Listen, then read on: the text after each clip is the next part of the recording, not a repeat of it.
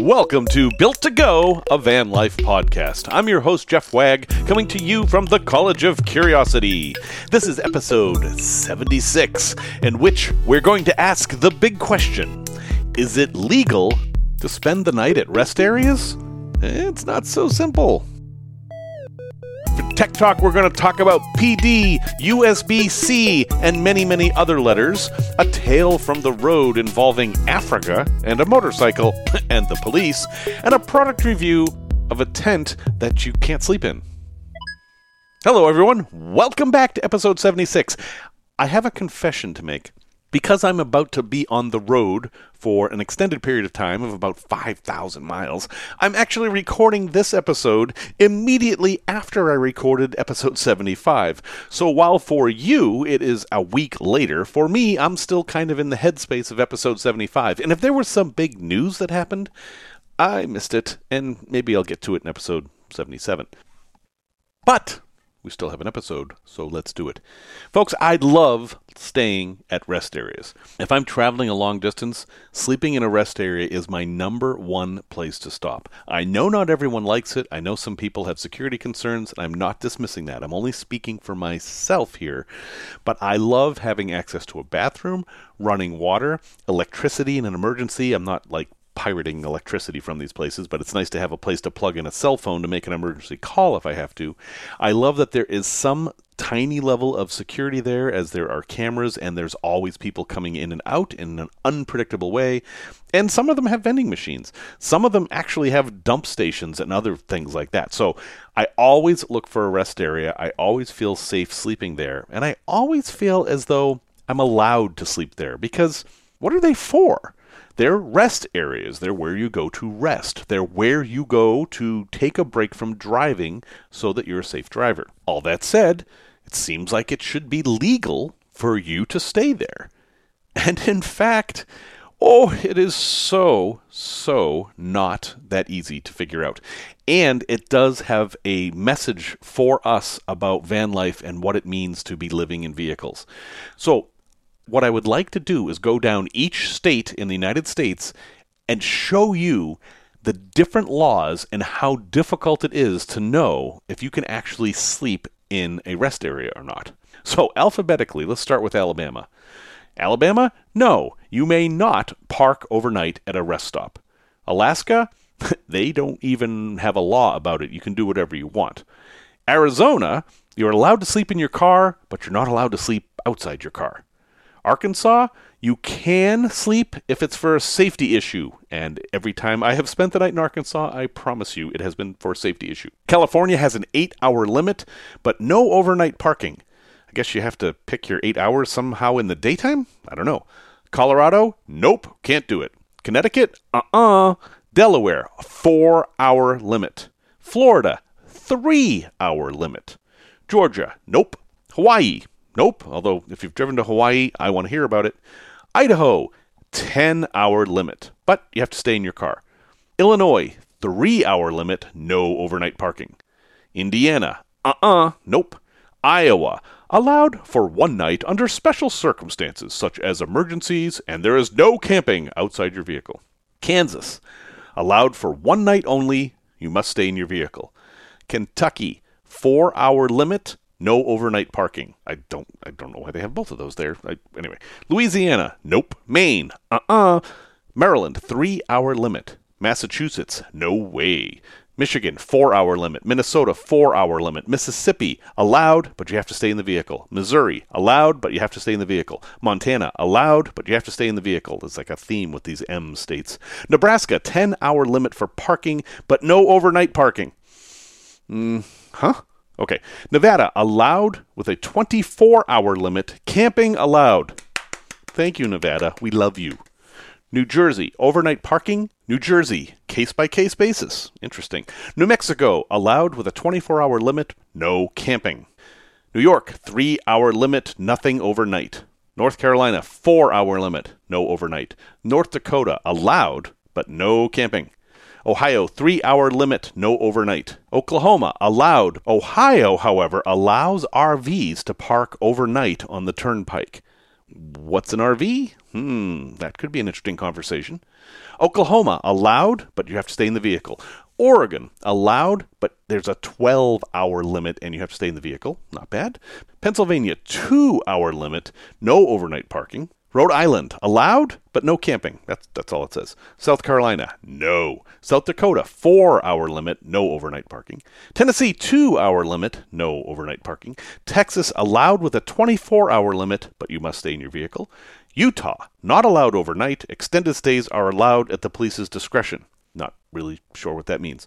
Vermont, nope. Virginia, nope. Washington, an 8-hour limit, stay in your vehicle.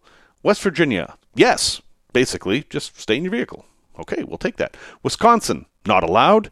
Wyoming, sleeping in vehicles is allowed for those who need to rest to drive safely, no camping outside the vehicle, or extended stays. Okay, that's all the 50 states. Did you get a theme there? Did you get a theme that basically you're not allowed to stay at rest areas overnight? That's the theme I got. How does that compare and contrast what I said at the beginning here, where it's my favorite place to stay? So here is the deal as I see it. Everything that follows is my opinion. It is subject to criticism and the fact that I am often simply wrong. I think it's perfectly fine to stay at rest areas, and here's why. There is the letter of the law, there is the spirit of the law, and there is the enforcement of the law. The letter of the law is what it is. Pennsylvania, you've got a 2-hour limit. That's it. If you're there for longer than 2 hours, you are violating the law. Okay, that's fine.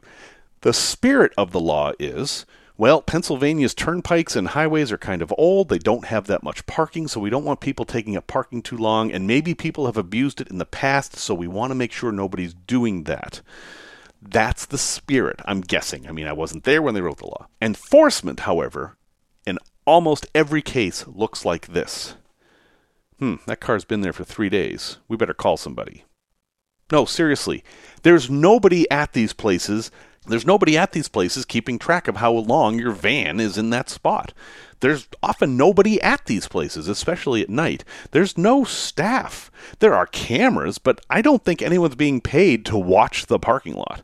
So I have never seen a cop or anybody else roust anybody out of a rest area, and like I said, that's where I'm usually sleeping. So how do we square this? Well, unfortunately, van life is not a sanctioned activity in society. We are always going to be on the fringes. We're doing things that people don't expect, and societal rules and culture and all of that hasn't adapted yet, and it may never. Think of it this way. I know that in Chicago, as you're leaving the city, there's a big stretch of road that has a speed limit of 55 miles per hour. If you drive at 55 miles per hour, you are putting everybody and yourself in danger because the average speed on that road is 75 miles per hour. No, there's always going to be 50 cars around you, and they're always going to be at least 75 miles an hour. If you're doing 55, you're 20 miles an hour slower than every other car, and they're swerving around you trying to avoid hitting you. But that's the law, right? So what do? You actually can't follow the law and be safe. And if you're driving your van across country, you can't follow the law and be safe either unless you buy a hotel every night, which is part of why these laws exist, especially in Florida. In states with a lot of tourism, they do not want to give you a free place to stay because they want you to stay at places where you will generate revenue for the state. I know that's a cynical way to look at it, but I'm pretty sure that's going on in places like Florida, for sure. In other places, it's a more practical concern. For example, in the northern states, they have snow plowing to worry about. And if one of their parking lots is filled with cars every night at 3 o'clock in the morning, say, it's much harder for them to clear the lot. So that's somewhat understandable. But I think in the end, what these laws do is they give the police an excuse to harass anybody that they want to. So what does that mean for us? Don't do anything that makes people want to harass you. Again, I've done this many times. I pull into the rest area at dark. I go in and use the restroom. Sometimes I'll fill up a water can, and I go in my van, and I stay there. And then as early as I can in the morning, I hit the road. And what I'll usually do is drive to the next rest area, and there's where I'll make breakfast. That works well, and apparently I've been breaking the law all over the place. I mean, Wisconsin says it's not allowed in Wisconsin, but I can tell you I've spent countless overnights in Wisconsin. And if you look on the free parking apps like freecampsites.net and iOverlander, you'll see lots of rest areas listed there. So, being a van life person, being a vehicle dweller, trying this lifestyle means that you are going to be spending some time in gray areas. And it's not necessarily comfortable. Me, my personality is such that I like to know that I'm within the rules, and I can't be when I'm doing this. And yet, with time, I have decided that I'm okay with this. Because honestly, if you are tired and you pull over to spend the night at a rest area, what are they going to do? Are they going to say, hey, get out of here? And you say, but I'm too tired to drive. Are they going to arrest you? Cops don't like paperwork. That's something that's in our favor. So, just like with stealth camping, try not to be a nuisance. And in my opinion, sleeping in rest areas is fine. Tech Talk. Hey, I have to eat a little bit of crow on this one. All right. USB has been changing ever since it first came out. There's USB-A, USB-C, USB-B, there's micro and mini, and there's all these different things. It's complicated, but we seem to have finally, maybe perhaps, come up with a standard, and that is USB-C. I have been telling you that if you have a laptop that charges with USB-C, you do not need an inverter because you can now charge your laptop with 12 volts because there are plenty of 12-volt USB-C adapters. But I was ignoring something, and that is called USB PD and USB PPS. Okay, this is a little complicated, and it is okay to not pay any attention to me for this part. The bottom line is that there are times when you will want to use your inverter to charge your laptop, even though it's USB-C. All right, so you've got your USB-C. Those are the ones that go in either way. You don't have to worry about plugging them in. They're very common now. Okay, we got that. There are two other types of these USB-Cs. Same plug, but they do different things. They're called Power Delivery, PD, and Programmable Power Supply, PPS. Power delivery is a way that allows the cable to negotiate charging rates with the power supply and can produce as much as 100 watts, which is a lot, and it is what some laptops want to charge with. So that's something that is important to know. PPS is a similar thing. It's a little different in how it operates, and it can do a charging profile, much like we talk about with solar chargers, where your batteries will do bulk charge and then enter float charge and things like that. There are USB chargers that can do that now. So, what did I just say? What I said means that, yes, you can charge your laptop with any old USB-C, including one that's plugged into your cigarette lighter. But if you want it to charge quickly, you need to use a brick, just like your old laptop. And that needs to be plugged into 110 volts in the US or 220 volts overseas, because it needs that extra voltage to provide all that extra power out.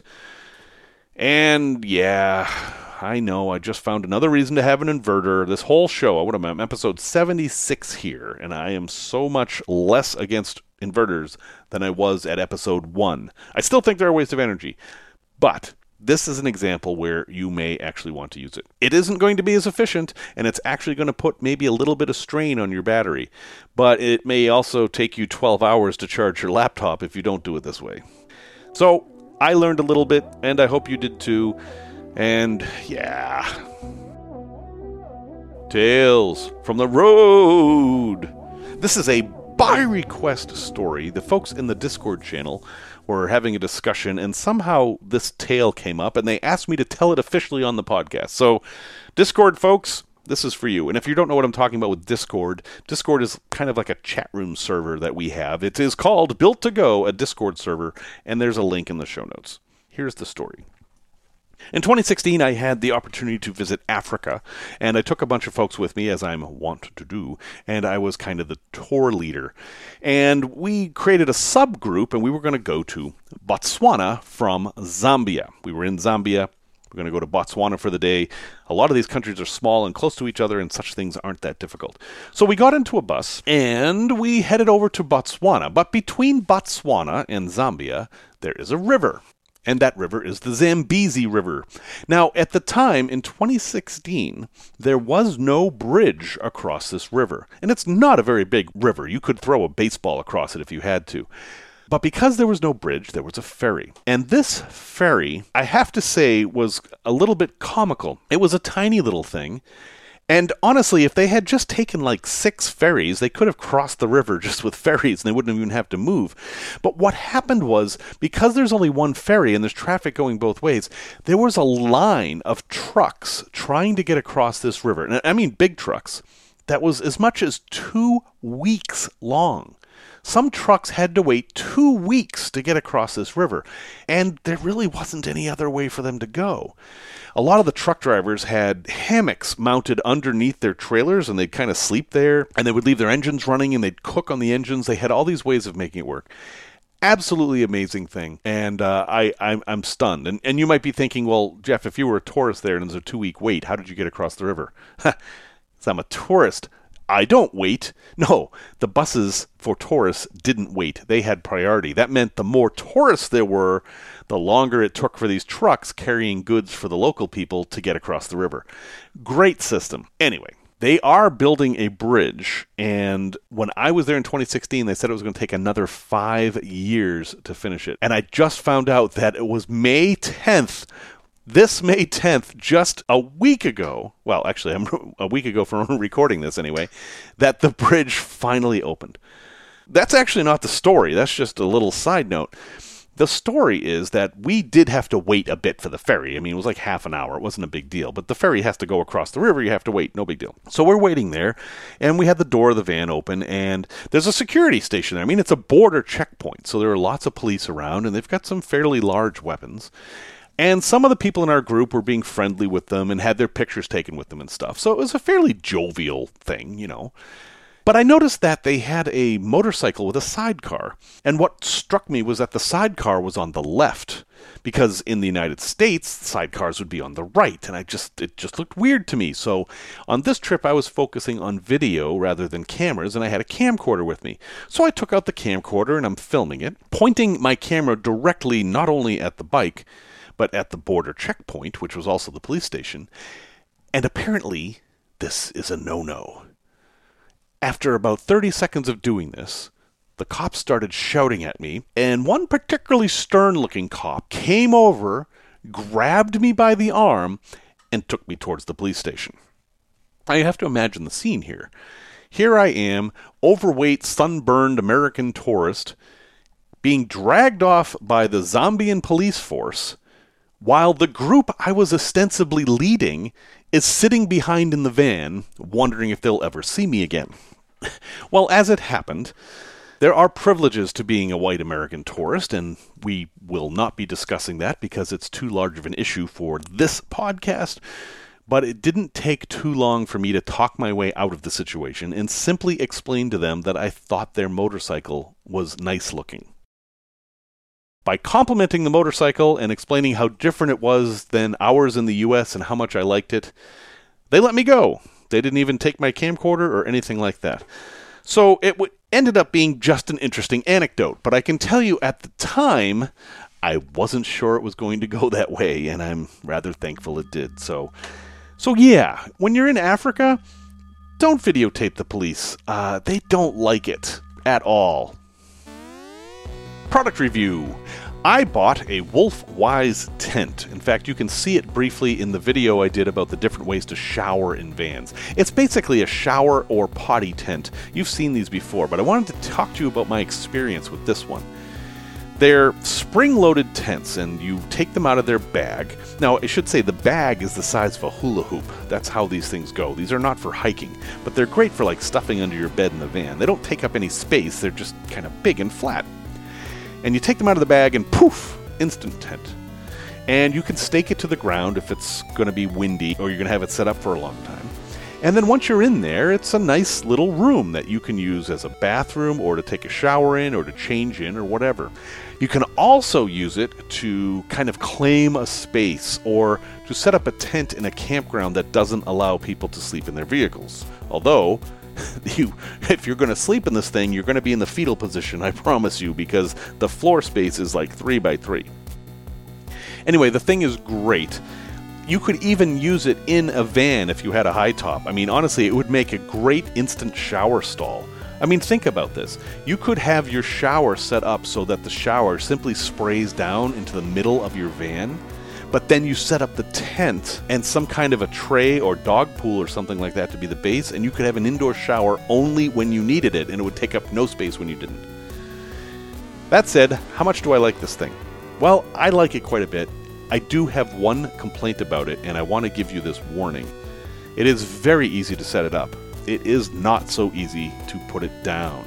The way you have to bend it to get it to go back into the shape it originally was is complicated and non-intuitive. Now, my tent is the Wolfwise one. That's the green one. It's the most common of these. Yes, I'll have a link in the show notes. Has a QR code on it that you can scan to watch a video of it. And I've had to watch that video every single time I've used this thing.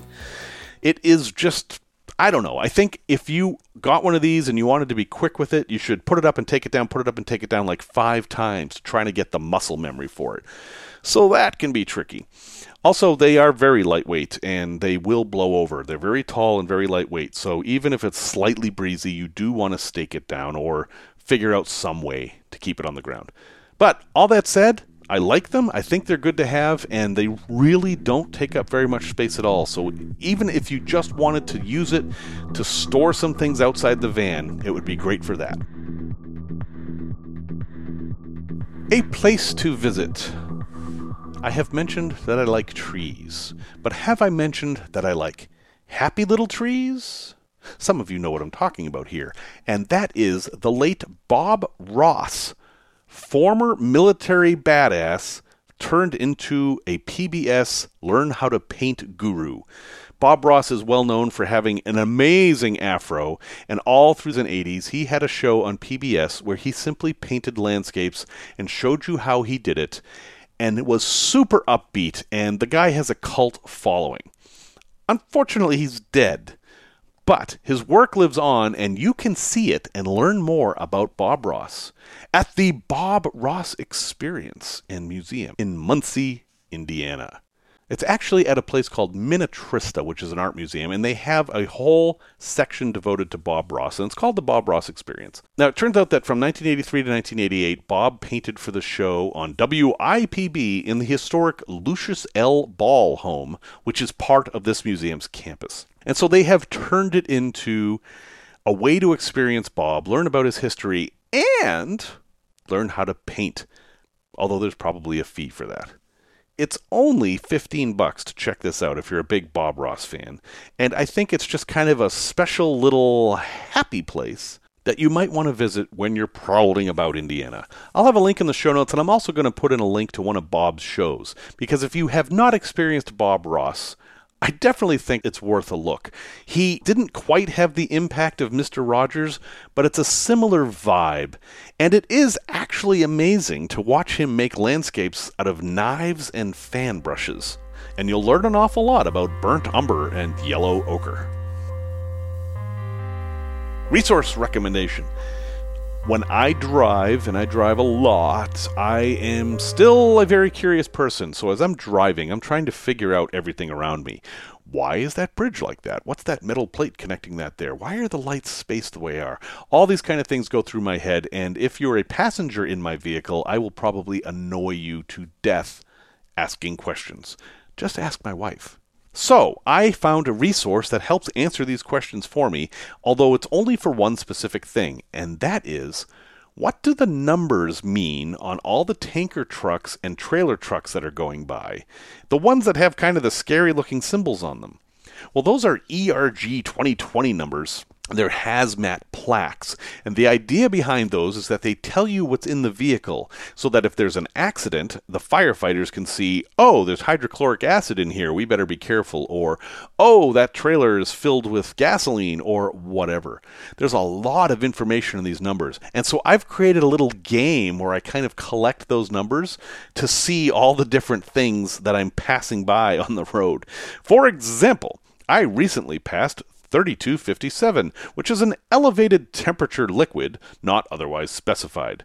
So it's just hot liquid. Or 2880, calcium hypochlorite, hydrated mixture, not less than 5.5%, but not more than 16% water. That's some super concentrated bleach. 2312, molten phenol. That one was a little scary. And of course, the ever-famous 2922, corrosive liquid, poisonous, not otherwise specified. It's just nice to know that you're driving at 70 miles an hour 3 feet away from 2,000 gallons of molten phenol sometimes. Anyway, it's a little fun thing, and there are apps for Android and iPhone that will tell you what these things are. Now, it's a little awkward looking them up while you're driving. I don't recommend you do that. It will be distracting. If you have a seatmate, especially someone like my wife, who is sick of me asking questions constantly, they may be willing to look things up for you. In fact, my wife now looks them up before I even ask. So again, that is the ERG 2020 app. Sounds just like that. I'll have a link in the show notes, but you can find it just by searching ERG 2020. The Aurora Project. As this episode is released, I will be on a massive 5,000-mile trip visiting auroras in the West. But before that, I had just visited 3 in the Midwest, and the last of those was Aurora, Missouri. Now, when I did this trip in 2019, Aurora, Missouri was the first one I visited, and the trip didn't go very well.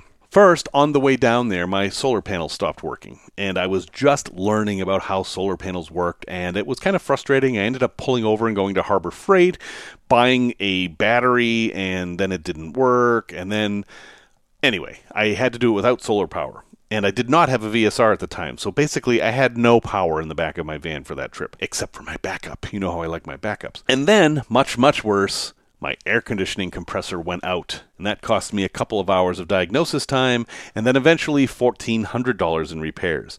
So by the time I got to Aurora, Missouri, I was not in the greatest state for trying to experience a place. And then when I got there, everybody was gone. It was actually kind of creepy. I got there at about 5 p.m., and the entire downtown was empty. There were no people. Now, it wasn't a ghost town. I mean, you could tell there were businesses and restaurants and things there, but all the people were gone. And it took a lot of driving around to figure out what had happened. And what had happened was that there was a Little League game that night, and this town really likes Little League, so they all were there. The whole town was at the Little League game. It was kind of charming, actually. But when I thought about how I was going to tell the story of Aurora, Missouri, it was a struggle. Some are easier than others. Aurora, Texas with a buried alien? Yeah, that one's easy. Aurora, Kentucky with all the crazy stuff going on there? Also easy. Aurora, Missouri? Not so easy. Historically, it was a lead mine, then it had a railroad. You know, it's kind of a typical story for a Midwestern town. But then everything gets very dark. There was a newspaper called The Menace published there in the first quarter of the 20th century. The Menace was a huge newspaper. It had circulation larger than any newspaper in New York or Chicago, and it was dedicated to exactly one thing: anti-Catholicism. A whole newspaper that did nothing but rail against the Pope and Catholics. And you might think now, why would they do that? And, well, the answer is the same as a lot of the politics going on right now. They were afraid of immigrants, and back then the immigrants were Irish and Italian. And what made the Irish and Italians special? They were Catholic. So this newspaper put Aurora on the map, and it didn't really give me a way to tell a good story. So I dug a little deeper, and I found out that, Ma Barker of the Barker Gang is from Aurora. Nope, that doesn't help. And, there were a series of grisly murders, and, And so, basically, everything I could find was horrible, and I felt bad because the people of Aurora don't deserve this. I mean, they're out doing the Little League stuff. They're not out killing people and chasing the Catholics out of town. By the way, there is a Catholic church in town, and there was one way back when The Menace was being published. So good news. On my second trip, I did find the good in Aurora, Missouri, and of course, it's the people. Believe it or not, Aurora, Missouri is growing. Now, this is a town that is of enough size to be fairly self-supporting. I mean, they have a Walmart, which, what else do you need? But they're off the beaten track. They're not on the interstate. They're not on any real major roads. But somehow they're growing, and the pandemic actually helped them grow, which is fascinating to me. They gained businesses during the pandemic because what I'm seeing, and this is a pattern, we'll see if it persists, is that these smaller places are becoming magnets for people fleeing cities during the pandemic. And I know this was the case in Chicago. Part of the reason I moved recently into a condo near downtown Chicago is because the prices fell through the floor. And the price of our modest house on the outskirts of Chicago, but still actually in Chicago, were way up because people want to get away from cities. It's interesting. I'm going to see how it plays out. I'm really curious to see what happens in Aurora, Colorado, which is the largest of the cities I'll be visiting. But anyway, Aurora, Missouri is an interesting little case study in a small town making a comeback at a time when you'd think the odds were stacked against them. Well, folks, thank you very much for listening to this episode 76. And again, I am sorry for the time shifting, but that's how I had to do it because this is going to be a grueling trip that I'm on currently as you're listening to this, but not as I'm recording it. Music, as always, is by the recently graduated Simon Wagg. And yes, folks, I do still have stickers. If you'd like a sticker, send me a note at jeff@builttogo.com. That's 2 T's, not 3, not 1. And until next time, remember the words of Seneca: life, if well lived, is long enough.